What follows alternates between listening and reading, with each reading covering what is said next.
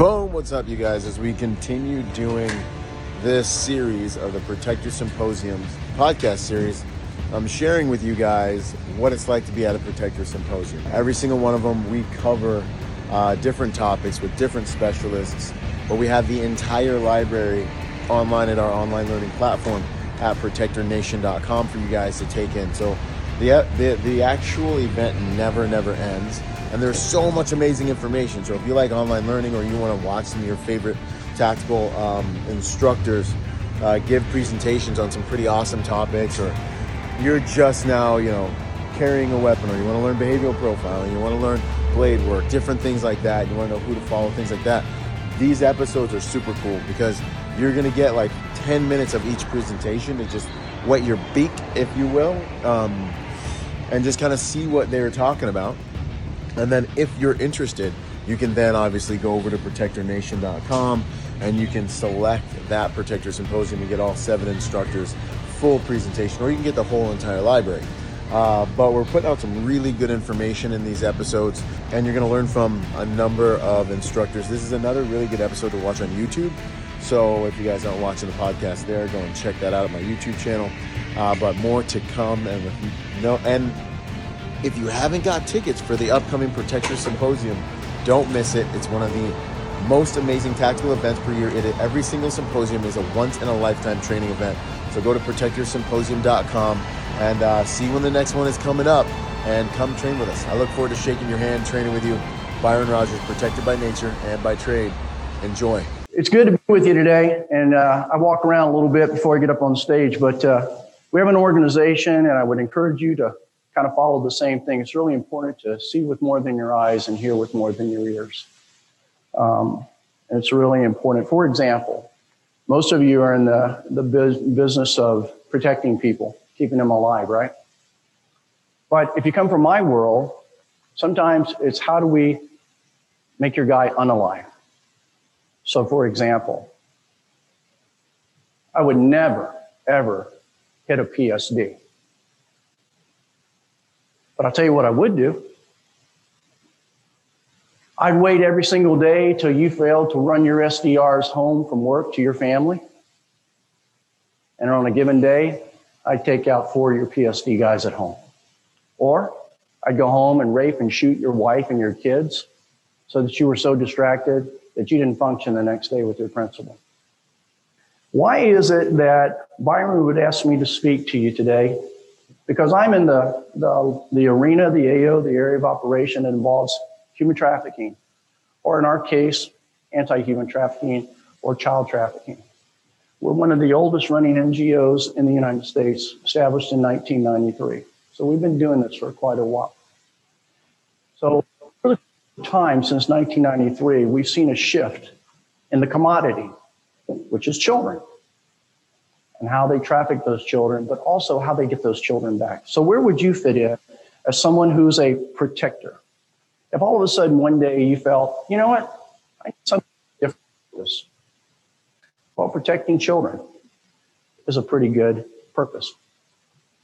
So before I jump into this, let me show you what they do. A 12-year-old girl gets picked up by local police. They call an aftercare unit. The aftercare unit comes, they drive their vehicle, they pick up the child, and they take the child back to an aftercare facility. 2 days later, the pimps, the thugs, the perpetrators, whatever, actually manage to get that child back. Various means, like whether they're on the phone or whatever it is, because that's their business. $2 billion in the United States for child pornography last year. Millions and millions of dollars in child trafficking. Not only just to mention human trafficking of adults as well. So how is it that they were able to go get the kid back?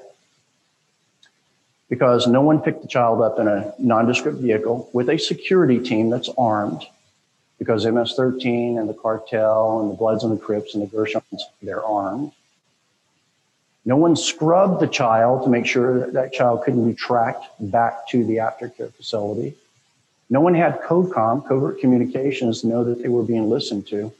And so the child that was saved all of a sudden is no longer saved. And that happens all the time. Now, when they start to up their game, here's what they're going to do. They're going to go to an aftercare facility to get their kid back. They're going to kill everybody at the aftercare facility, and they're going to take everybody else in the stable, all 15 kids that you think are safe. So it's a whole different world out there when it comes to child trafficking or trafficking in the United States and globally. So I ask you the question, do you think that these children need protectors? They do. Now, I've been down the path that you've been down where I got paid large sums of money to keep very wealthy people alive. And from time to time, insurance companies will still pay our teams to go to Congo and get an executive out who you told not to go there in the first place. And it's fun, and it can be exciting, and it's a paycheck. But I tell you this, it is not as rewarding as saving the life of a child. Total innocence when nobody else will. I'm looking for him in the chapel. He's nowhere to be found. I walk out the front door, and there he is, right there. I'm right behind him. I could have taken the shot. Tapped him on the shoulder. He turned around. I looked at him. I said, "Brother, let's pray." Now, was I really wanting to pray? No, not really. What I had to do is I had to get him all the way to the back of the church. And you know, in the Catholic Church where your little pew goes down, you could get on your knees, because we had to get back there so I could get the money out of my boots without anybody else seeing. So we got back there. We did the exchange. It's funny because I gave him all the money in one boot, and he couldn't count. And he goes, "Okay, senor." He goes, "This is good." And I went, "Well, I got the rest of the money over here." So I gave him the rest of the money, right? So why do I do that? I do that because if he were to ever drag me into a court of law, even though he's the bad guy, and his attorney were to say, "Mr. Boss, did you cheat my client? Did you lie to my client?" And if I were to say, "Well, yeah, I kind of did," he'd say, "Well, what makes you think you're not lying on the stand right now?" And I know that from personal experience. And you need to think about that too. What are you going to say in court if something goes sideways with your client and someone is trying to point the finger at you like the bad guy is trying to say, "He shot me and I was unarmed. All I was doing is trying to dust his coat off." So you got to think about those things. This little girl, we'll call her Nikki, she was sold by her parents at age 7 in the state of Florida. Age 7. She had been trafficked. She had been auctioned. She had been waterboarded. Her entire back had whip marks or scars from being whipped. She had been hit by electrodes. She had an implant. She had a barcode that said she was to be sold for sex and labor. And the only thing she knew that was that God put her on this earth to be a sex slave. Now, why did she get this idea? Well, she got sold into this group, and when she was about 18 years old, she managed to escape. And she ran to a really big church. And that's where she found her refuge. Makes sense, right? At the church, she met a female youth pastor. And the female youth pastor took her under her wing. They knew of her situation. And the female youth pastor said, "Look, next Wednesday night, come on over because we're going to have the girls get together." And so she did. She came to them, and they had a pajama party, and they did all the things that female youth pastors do and for girls at their place. So about a week later, they said, "We're going to have it again on Wednesday. It's great." So Nikki goes over to the pastor's house, and there's nobody else there. No one shows up. So the female youth pastor says, "Hey, guess what? Don't worry. We'll just have I don't know why anybody didn't show up. Go in the bedroom and get changed, and we'll have a pajama party ourselves." And so Nikki goes in the bedroom, and as she shuts the door, she doesn't realize there's a padlock on the outside of the door. Doesn't even see it. She goes in, the door gets locked. About an hour and a half later, the door is unlocked. The youth pastor, female youth pastor, comes in along with a sheriff. And they brutally rape her for 4 hours and make her submit. And he becomes the enforcer and she becomes the handler. For many, many years after that, she's working for them. Most people don't have your capability. Most people don't have your talent. And if you waste your talent just for a paycheck, you'll be a sorry son of a gun. I promise you that. Next slide, please. Make no doubt about it. These are God's children, and He's speaking to each and every one of us in a world of unprecedented evil that is literally out to destroy our children here in this country and around the globe. If we allow our children to grow up in a dysfunctional environment, they'll grow up to be dysfunctional adults. Ask yourself, is that really what you want to happen in your country? Next slide, please. So let me ask you a question. How do you murder a child without killing them? How do you murder a child without killing them?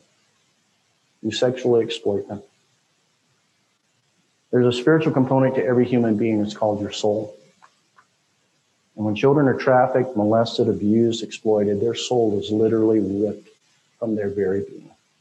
Now, each of you know that to be true, because you know what? We were all children. It was an embarrassment, to say the least, but it was all he could afford, and it did not reflect the status of anyone with a college degree. He pulled up to a university parking lot one morning and sat there telling God his plans to one day, very soon, have a more prestigious car, something that reflected his position as a theologian. And all of a sudden you hear is tick, tick, tick, tick, tick, tick, as another crappy car pulled and parked right next to him. He looked up at God and said, well, thank you, Lord. At least I'm not the only one that has a crappy car. Someone can share my pain. And as he looked over, who do you think it was? It was the head of the theology department. He looked back up at God and said, oh, great. Now I can aspire to get a doctorate and have a much better crappy car. You see, the guy in the other car, the head of the theology department, could care less what he was driving. He was comfortable in who he was. Sometimes, ladies and gentlemen, we think we're holding on to possessions. In reality, they're holding on to us. We're deceived in thinking a lot of things are essential when they are not. So look at your life as a professional and figure out what's essential in your mission every single day until you leave this earth. Something happened to one of my students in 1980. He got his ass kicked. And when he got his ass kicked, I felt worse. When he was telling me the story, I was 20 years old. He's telling me the story, and he's like, I'm so sorry, coach. I didn't do this, I didn't do that, I didn't do that.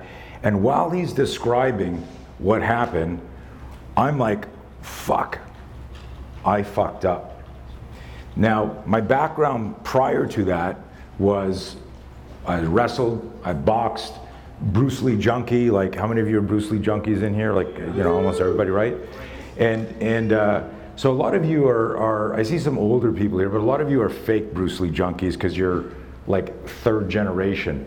I was 13 when he died, right? So it was right there. But,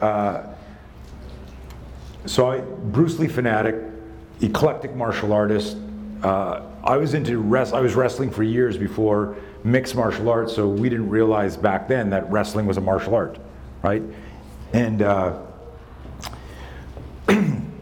when I started teaching this kid, Mitch, his dad, what the hell just fell?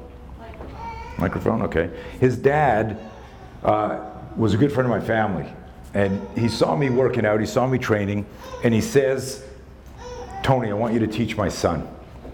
And I said, cool. And Joey says to me, I want you to teach my son. I said, cool, happy to. He said, getting bullied at school. I said, happy to. He said, how much do you charge?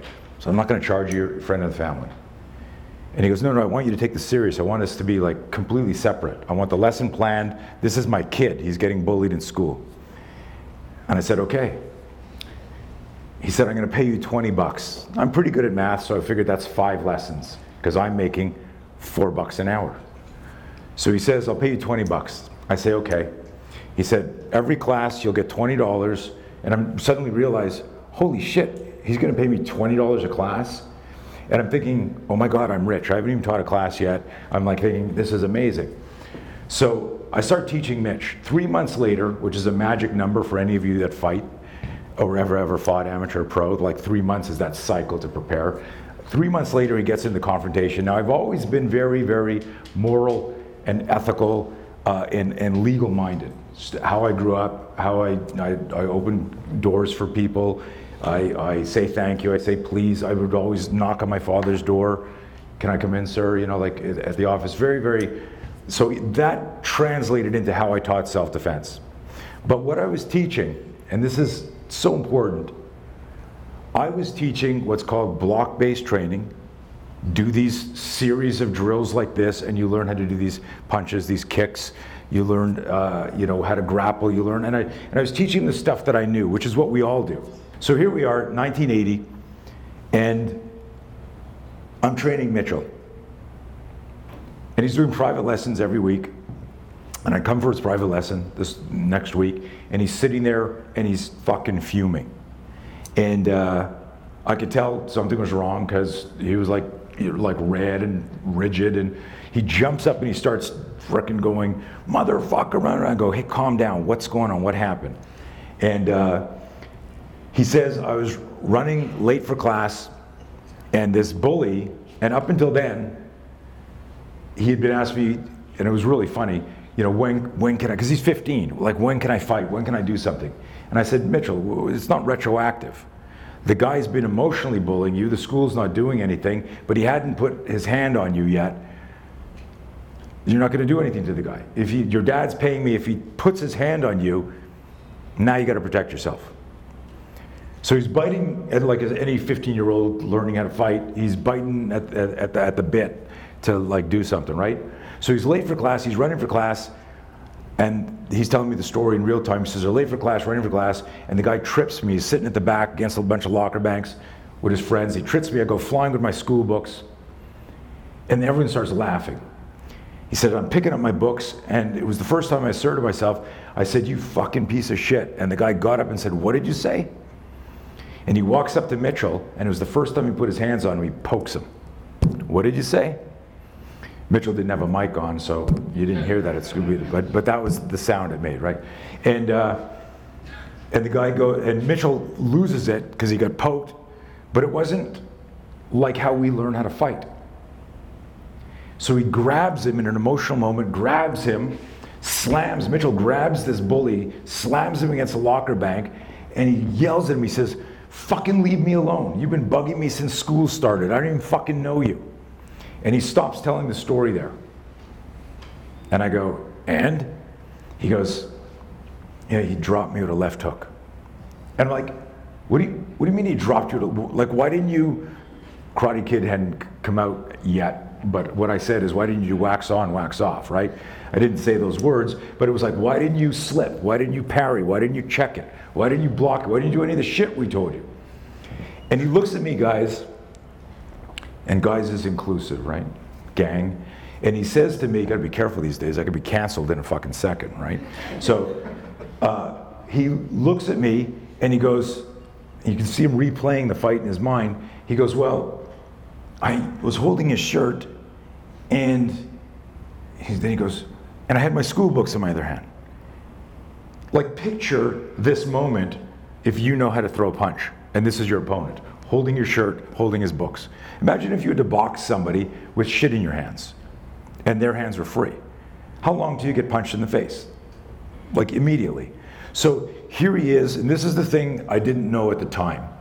And it took 7 years of discovery, and it's what I'm going to teach this weekend. It took 7 years of discovery and decades more to understand the neuroscience behind it. I'm going to talk a little bit about that now. But tonight's talk is really about reframing what you understand about neuroscience and physiology and how that can make you safer, regardless of whether you train with me or not. Okay? So that's my objective in the next hour. When Mitchell demoed that, and I've told the story 1,000 times, it was like the god of self-defense hit me with a lightning bolt. And I said to myself, we teach self-defense wrong. And I said, we collectively. Now, how arrogant of a 20-year-old kid to say we teach, but what I realize is we all practice self-defense through an unconscious bias that we're seduced by our body type, ectomorph, mesomorph. I like grappling, he likes kicking, he likes striking. And if you ask every martial art expert guru, does your system work in the street? How many will say to you, no, of course not? Or how many say, of course? Everyone does, everyone believes that, right? And you practice that. And I'm talking about like intelligent people.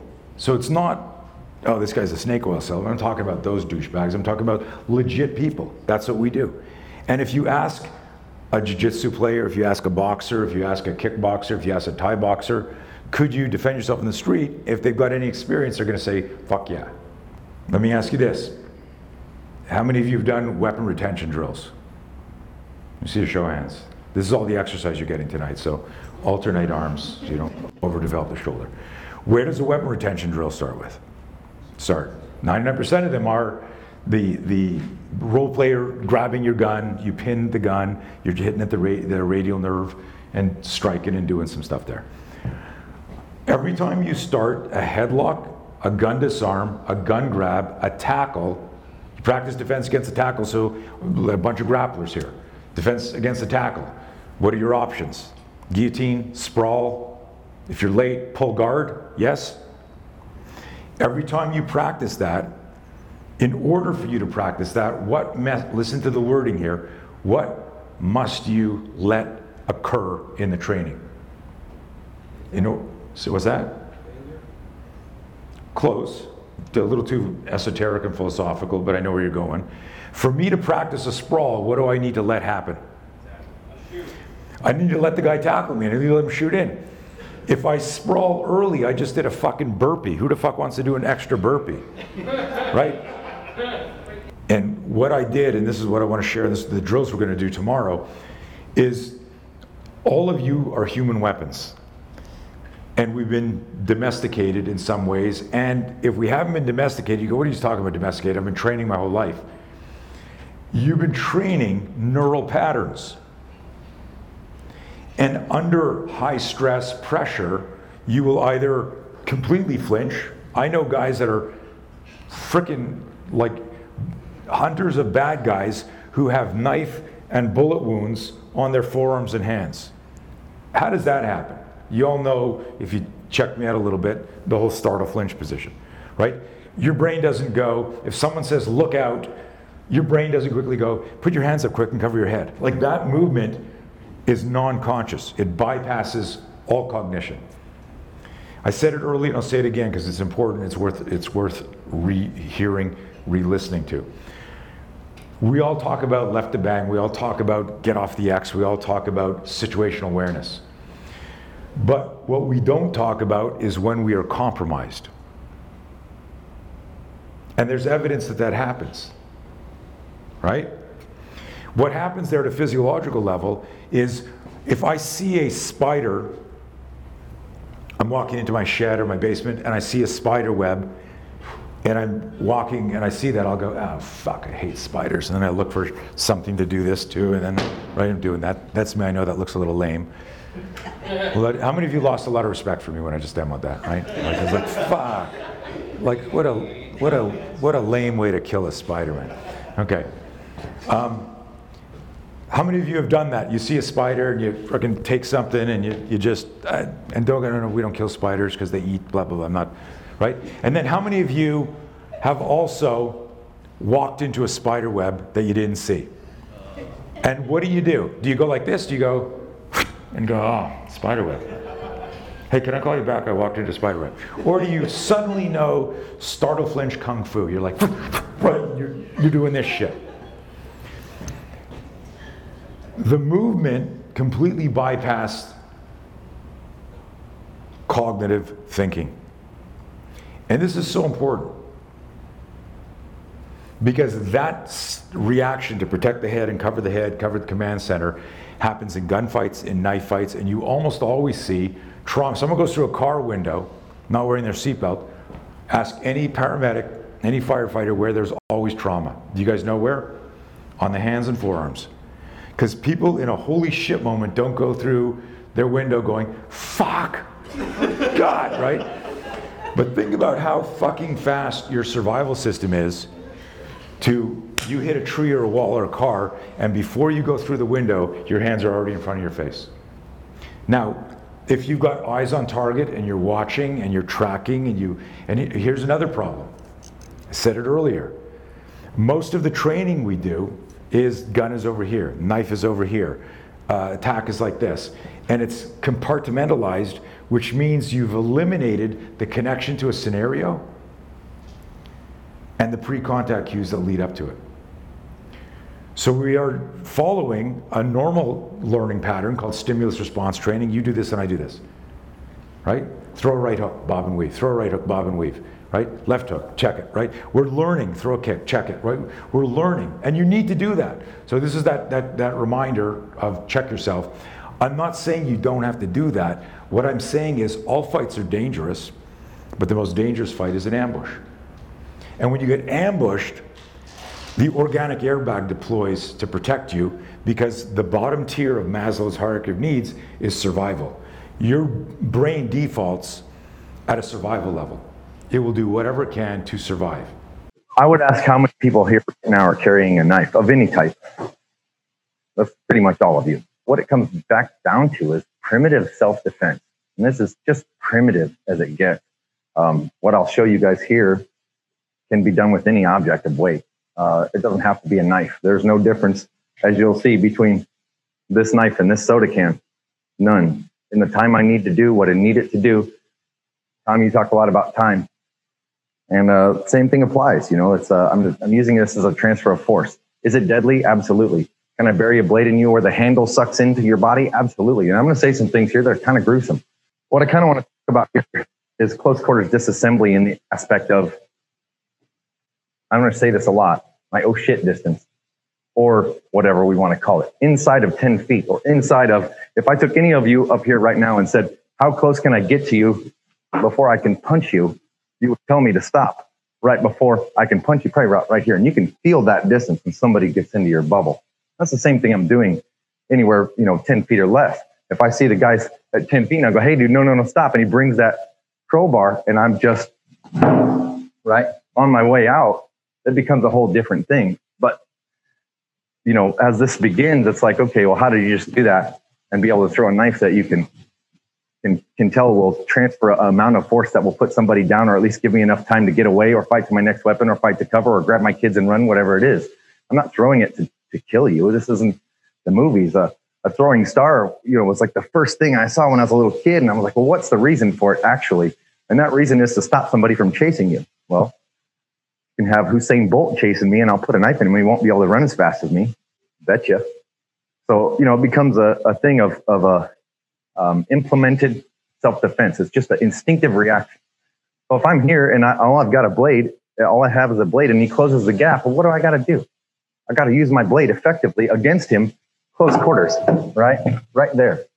And that becomes, now we're both cutting each other. And as a knife guy, you will never, ever see me want to go knife on knife with someone. Never will happen.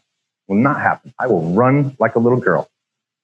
And if I can shoot you, I'll shoot you. If I can throw a knife at you, I'll throw a knife at you. But my first object is to get away or get to safety. So, the knife throwing thing kind of came around as like a way to interrupt, a way to, so it's fun because I don't call anything knife throwing. It's actually classified as projecting a cut. So if I had a cavalry saber and I wanted you to cut something, I wouldn't have you stop. So the same thing with knife throwing becomes cut projection. And that's all I'm doing is projecting a saber cut forward. Well, there's the first question that people are going to ask is, why in the hell are you throwing a knife? Well, first, I wouldn't tell you to throw your only knife. I mean, if it's me, I'm probably gonna, because I'm leaving right after that, or I'm going to throw it and my pistol's right here and it's going to be right here. But that first attack lets me not second guess what's behind you. Because there's a lot of studies out there. I've seen it happen in my own hometown, a guy filming for cops. And that guy came into Wendy's and pulled that gun, and all those cops shot him. And once people start shooting, you can't tell who's shooting. So even though the bad guy had a BB gun, it doesn't matter. Everybody's shooting, and one of those rounds went through that dude and hit the camera guy, right? and killed him because it went off at a 45-degree angle after it went through the guy. Well, that's something that as citizens, we got to deal with, you know what I mean? And say, look, if I'm in a crowded room, I might carry my pistol and my staccato's not far. But if I have to pull that pistol and shoot it, well, I'm going to shoot you more than once. I'm going to shoot you till you drop. The same thing I'm going to do with the blade. I'm going to hit you with a blade, and I'm going to either fight to my cover or concealment or my next weapon. I'm only using that to interrupt your mental and to deliver a force multiplier. This little knife is the baby tooth. This is a knife that I make, but this will throw through a hockey puck. And so if anybody's seen, how many of you guys see me throw knives on YouTube and Instagram and all that crap? People know that, right? So it's not like a carnival thing. You can see that what I'm doing is delivering a force. And if you can see that fast enough, the knife's not actually rotating. So we'll get into all the physics stuff here in a little bit. Talk about the why. Well, why would I want to throw a knife at somebody? Probably because they're bigger than me. They have a more formidable weapon than me. They can hit me once with, let's say, look, I have this knife. And even if I'm a good knife fighter and the guy has a baseball bat, am I going to be like, all right? No, because if he hits me once, I'm dead. You know what I mean? That's it. You're not gonna play that game. But what I can do is say, and I can go whap and I can leave. And I'm on my way out. So I can make sure that he's not going to be able to follow me. And it's fun because you can take a blade and test this and say, look, I can stab a blade as hard as I want into that target. And I know for a fact that that'll bury any single one of us. Under clothes, under a bulletproof vest, it doesn't matter. I can throw knives right through a bulletproof vest. And there's only been one to stop me. But it's one of those FRAS flexible rifle armor system vests, which are pretty cool, expensive. But the thing is, it's a transfer of force. So I'm adding this as a tool in my toolbox, not to say, oh, I'm just going to throw a knife at every single person, because I'm going to teach you guys tomorrow. What I'm doing here is anti-rotation. I'm just taking the knife like this and I'm projecting a cut forward. I'll do it really slow. And all I'm doing is projecting a cut forward. And you'll notice I have my right foot forward. Because if I end like this, I'm crossed my center of meridian. I've crossed my center of balance. But if I'm stay here square, and I'm just like I'm walking, well, it doesn't matter. Step forward, step back. Well, I'm grabbing my next weapon. In this case, I threw the knife. I'm going, and if I don't have nothing else, I'm going to grab another blade. You know what I mean? Because I'm always going to have a more formidable weapon than my enemy. So we talk about preparedness. You talk about the tools that you use. You talk about these things. Well, this is part of it. Well, I'll also say it like this. If I got this blade, but I'm sitting in a perfectly good metal chair, and the bad guy comes into the room and starts trying to cut people up, well, I'm not going to throw the knife. I'm going to throw the chair at him. Why wouldn't I do that? You know what I mean? So it's about logic and delivery of an applied system. Now, if you look at what I've done here with knife, I love the questions of the where and the why and the how. Well, it's just like a tomahawk was used on a battlefield. It wasn't meant to have a fighting system and cut all your men down with all this and keep retrieving it. You hit the guy, you grab another weapon, or you throw it at it and go to your next weapon. You use it to interrupt the force. I'm stopping guys like Byron Rogers from stomping me into the dirt when I can just be like, you know what I mean? And I'll put the knife through it and then grab my next weapon. So that can also be done with a stapler, a pair of needle nose pliers, a paring knife, a can of soda. It doesn't matter. A 1-inch ball bearing, a can of Campbell's soup I can have in any non-permissive environment in the world. And you will put someone in the hospital with one. The thing is, you have to learn how to transfer force. And that becomes an easy thing to do if you just remember, I'm cutting. I'm never stopping my hand.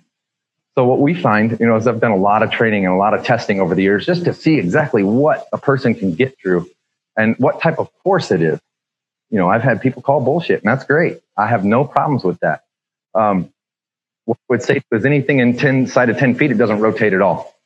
So it's just cut projection, and it comes out of my hand as straight as it can be and just delivers into the target. So that just becomes another tool in the toolbox to say, oh, I don't want this to hit me.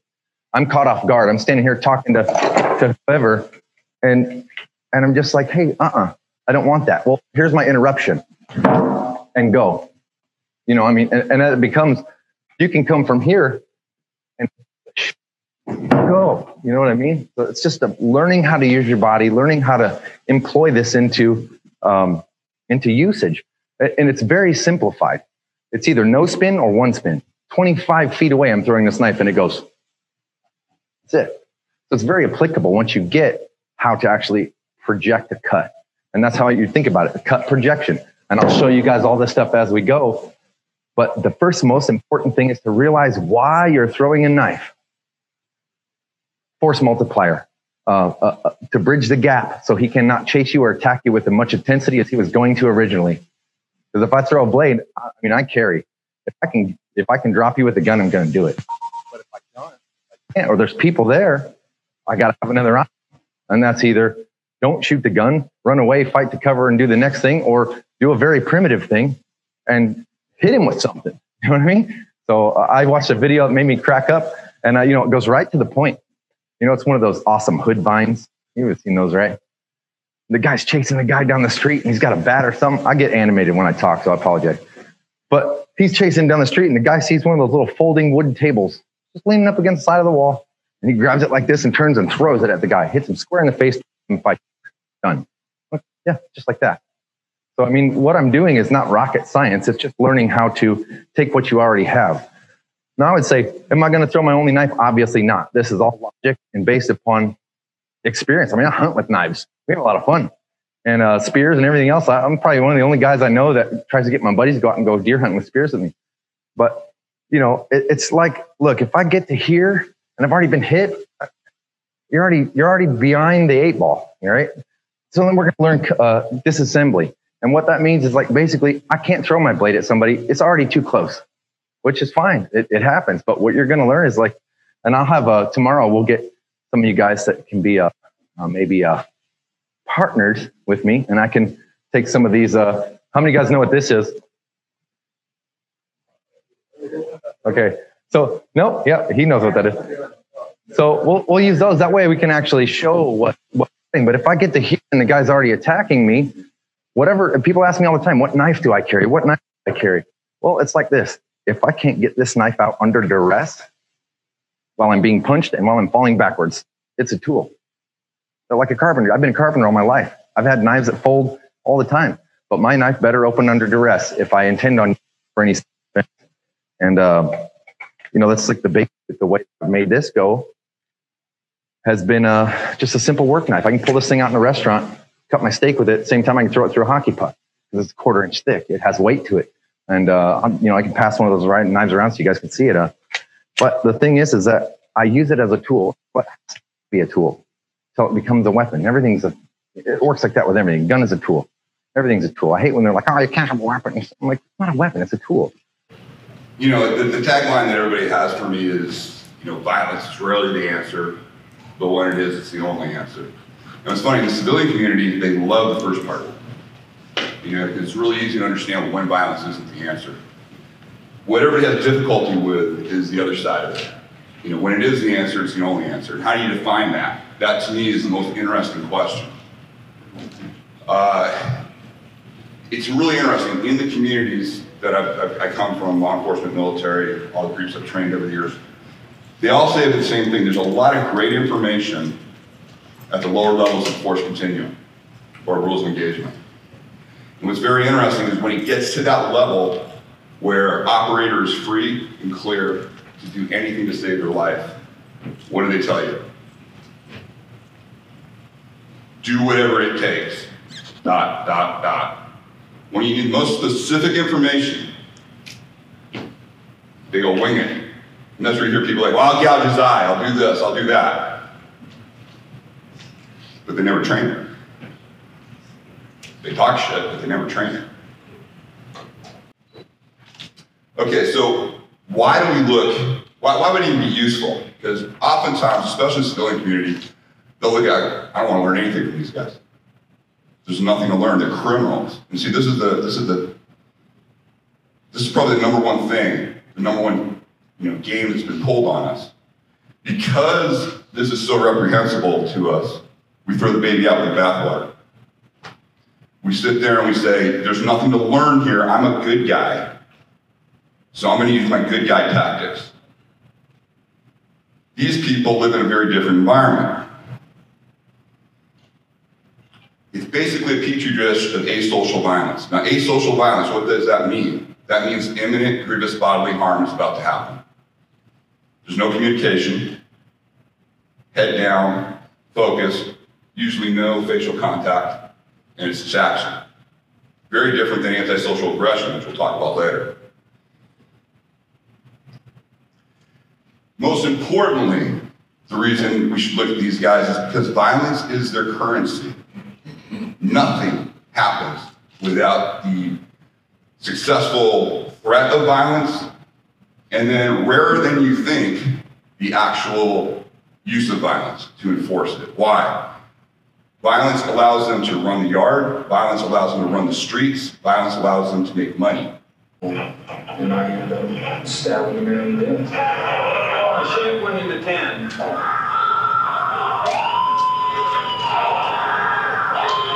Afterwards, I felt very goddamn.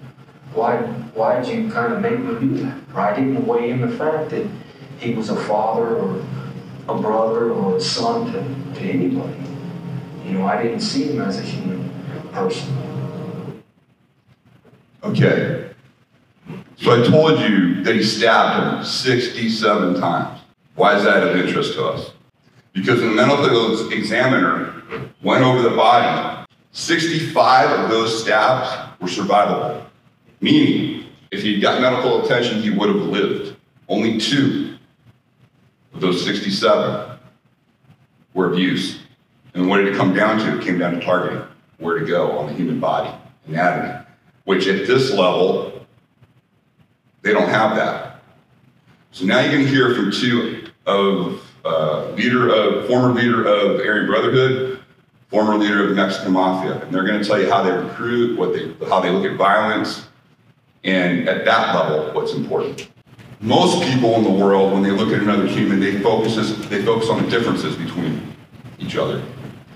Alpha predators look for the similarities, and that's through a cognitive study of anatomy and how the body responds to trauma. Absolutely critical.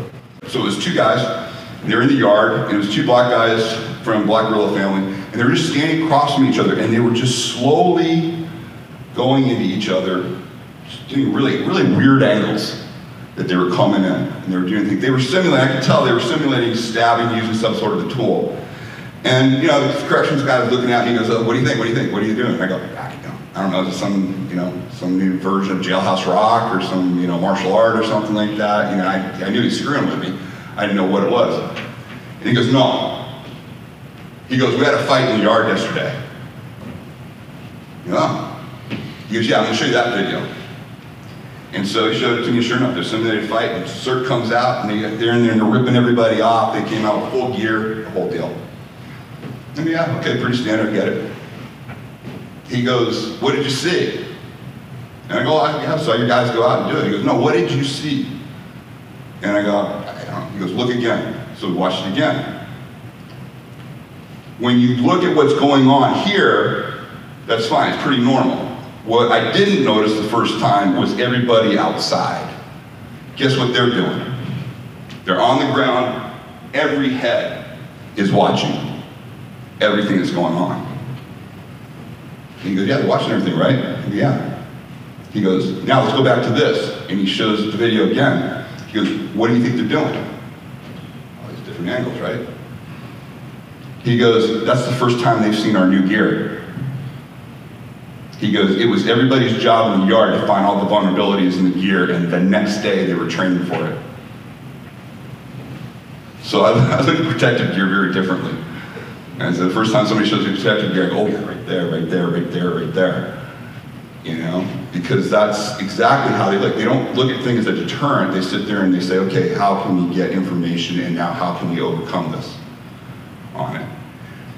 When you apply just a little bit of that to your life, it's amazing how much easier things are to deal with when you think, when you understand. If you imagine yourself living in a world where violence was the currency and the successful tool of it, you look at things very differently in how you train. I've paid the price for using the term violence for 30 years. I got banned in countries, literally banned, because I use the term violence and stuff. All of a sudden, I don't know what it is about the last 2 years, all of a sudden violence is a big buzzword. Everybody's using violence. Let me tell you why I use the term violence. It's a very specific term. You can fight with your wife, you can fight with your boss, you can fight with your friend. It's a very vague term. When you use the term violence, everybody understands what you're talking about. Okay, it's a very specific term. And what's interesting is people love to talk about all the, and I'm not saying it's not good information, but people love to talk about the indicators prior, and then they want to talk about what happens after. Very little people like to talk about the point of violence and what you have to do. And what's interesting is you don't do self-defense.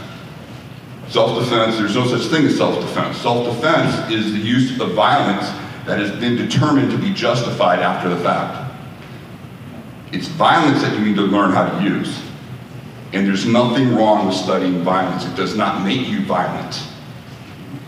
How you use the term will be either criminal use of violence or it will be the justified use. That's really it. And when you have a clear understanding of when the tool would ever be justified and useful, it's great.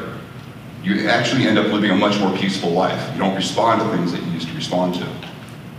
What I often see is I see a lot of people getting really efficient at the wrong things. Things that will not get a result.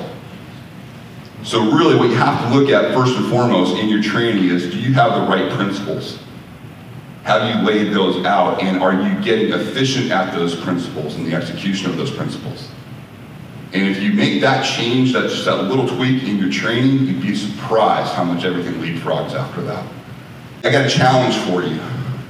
When you look at an act of violence, be it movies, CCTV, any of you guys belong on Ed Calderon's Telegram group.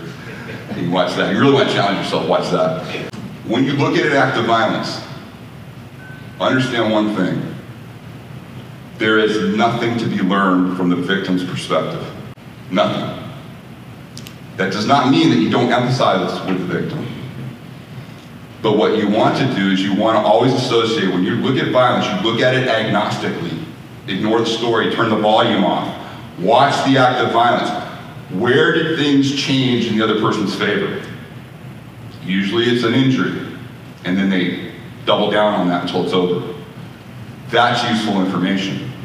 So just a little bit about my background too, just so you always want to have a reference when you're listening to, because my is going to come from my background. So I started off engaged in a lot of violent activities, right? So I was attracted to combat sports when I was young, and wrestled from the time I was 5 years old, and got into boxing when I was a little bit older.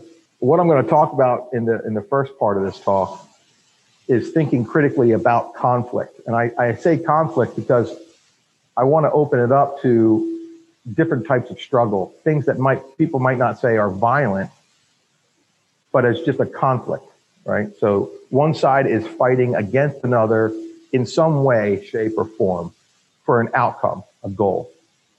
And, people, when you say violence, people have an idea of what you're talking about, right? But conflict is a broader term. The things that I'm going to talk about here are the logic of conflict. So this is a little bit more academic probably than some of you might want. I will show you some people getting stabbed to death later if that violence porn is something that you're looking to get into. But it's important that we understand the universals behind conflict itself. Start in the beginning. A lot of people will begin a study or teaching people, and they start in the middle. They start with how to throw a punch, and people think that's the beginning. Like how to throw a punch. Well, that's day one. That's how we're going to start with like little kids and stuff. Well, actually, what you should do with little kids is teach them this stuff I'm going to show you right now. Because then they can put in framework, why are they throwing the punch, and how is that going to get them to the goal that they want, right? We're all pretty familiar with society, how society has been progressing, but it's really always been violent. This whole thing of like, hey, we're more violent now than we used to, I don't know, maybe in different ways, but we're pretty violent from the very beginning. There's a lot of riots nowadays, stuff like that. Different groups that are publicly doing mass violence and destruction. That's stuff to be concerned about. And some people are looking at dealing with masses and groups, mobs, if you will, and the type of dynamics that you have in that type of environment. They are specific and they need to be understood, but there are universals to them as well as any other type of violence. So what are the universals? What are the things that are found in all of these? And I want to start there. That's actually the beginning. The beginning is the universal. And then we look at the specifics. We start getting into the dynamics of a situation where you're looking at multiple attackers, et cetera, et cetera. So this is, just different visuals of kind of mass violence. Different groups have different goals in these types of situations, but we have to understand first the universals that are behind all of this, right? Violence is part of life, so it's not to me, it is absolutely the standard of the ultimate currency is violence. Everything else is some kind of shadow of that. And we have to understand too that violence is not, actual violence or the use of violence is not necessarily the currency. The currency is the threat of violence. Actual violence is just to establish that is on the table, right? So if you had somebody and you said, hey, I don't want you to do what you're doing, and I'm going to punch you in the face until you stop doing it. Well, punching them in the face, if I told that same person, I'll punch you in the face once if you do it, and then never again will I ever do anything if you continue to do that thing. They'll take the punch, and then they'll just continue to do whatever they want to do for as long as they want to do it. We start with the universal elements because everything else will be built on that foundation of understanding. The analysis that we use later in big strategic analysis, if we deconstruct what happened, we can use the universals as part of the deconstruction of that. So we talk about 3 core elements to conflict. And the first one is force. As we go down the list here, space and time, and that's it. Universals, when you start talking about universals, you're not going to talk about thousands of things, right? In one topic, the universals get boiled down, and it will be a handful of things. And there'll be an elemental aspect to each one.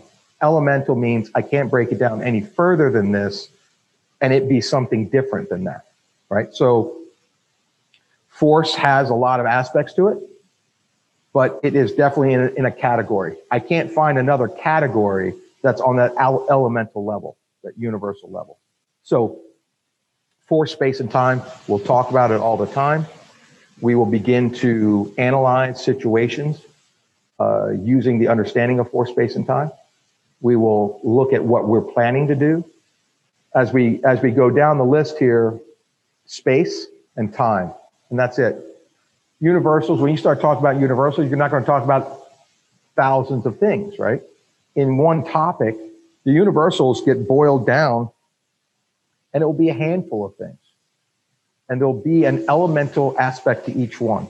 Elemental means I can't break it down any further than this, and it be something different than that. And what I'm planning to do in my strategy, utilizing force, space, and time, or either suppressing my opponent's ability to do that, the opposite force, the ability to do that, or developing my ability to do any one of these things to a greater extent. And that's where everything lies. These are the universal elements of conflict. Space, what do we mean by that? Well, my ability to move freely, my ability to control an area, to control a perimeter, to control space, or move through space, or limit my opposition to do that. How do I confine them? How do I channelize them? How do I put them into choke points? So mobility, access, and range will be, describing space. For a fight to last more than 5 or 6 seconds would be super long fight. Like something went wrong, real wrong, because from the get-go, I want to land some lightning bolts on this guy's jaw. And in the time that he is affected, I'm going to fucking land everything I can, and I'm going to smash him until he's horizontal. If you follow up and using force, space, and time and hit in that time that you buy from an effective strike or effective attack of any sort, if you can capitalize on that time that you've earned, you can just pound him into the ground like a nail. And that's what watching multiple fights and being in a lot of fights, you realize that's crucial. I've got to go first. I'm not going second. I have to have time on my side. This applies to everything, by the way, not just a fight in an alley. Like, don't give up time. The initiative is yours. Now, can we do that realistically in the job of executive protection? Well, in some aspects you can. Be proactive in a lot of ways. Being proactive is taking the initiative in that aspect. You might not be able to be physically proactive. That might not be part of the job. Part of the job may be reacting to an emerging threat. It almost always is. But there are things that you do proactively so that the amount of time you give up when that emerging threat happens, the amount of time that person buys can be less and less and less. And if your awareness is pushed out far enough, effectively, you can see things happening and really give almost nothing up. Almost nothing. Each element allows for exploitation of another, right? So I may have a force component that I control. I may be able to gain space through the use of this force. I may be able to control time because of a use of this force. Like, how does that work? Well, if I have guns that will shoot that other group from 1,000 yards away, and they're going to approach my castle, and their guns shoot from 500 yards away, I'll engage them before they engage me, right? So my force was one that allowed me to start this fight before they can start the fight effectively. The other thing that we must do is hone the weapon.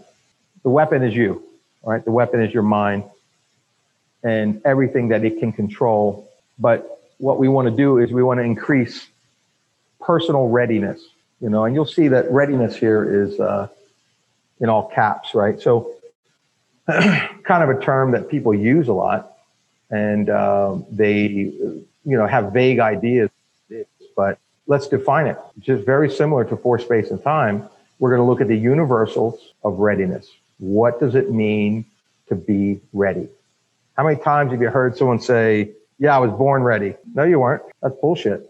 You weren't born ready. You were a baby and you were shitting your pants. So, the bravado is not something I need. I don't need bravado. What I need is intelligence, education, clear thinking, logic. That's what I want. Boom! Quick shout out to our sponsor, Staccato, my first pistol sponsor.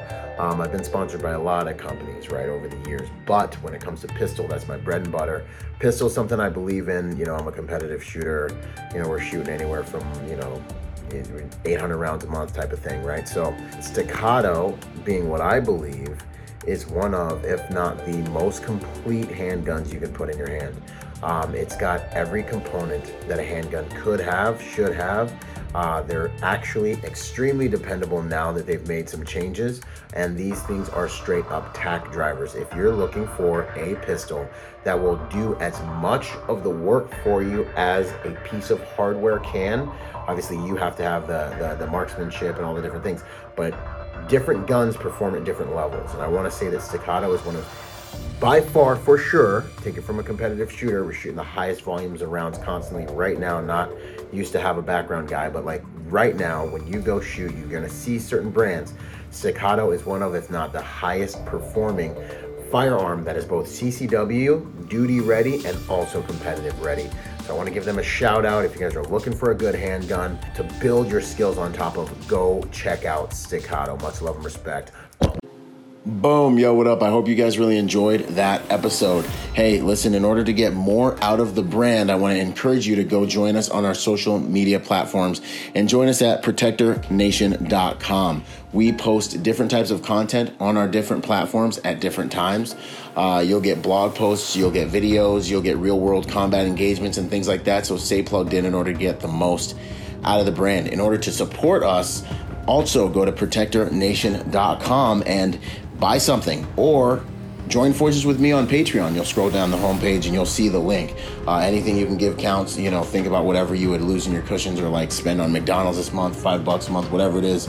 That helps us make the world a better place by making good people dangerous. Anyways, this is Byron Rogers, protector by nature and by trade, and I'll see you on the next piece of content, whether it's a video or podcast. Out.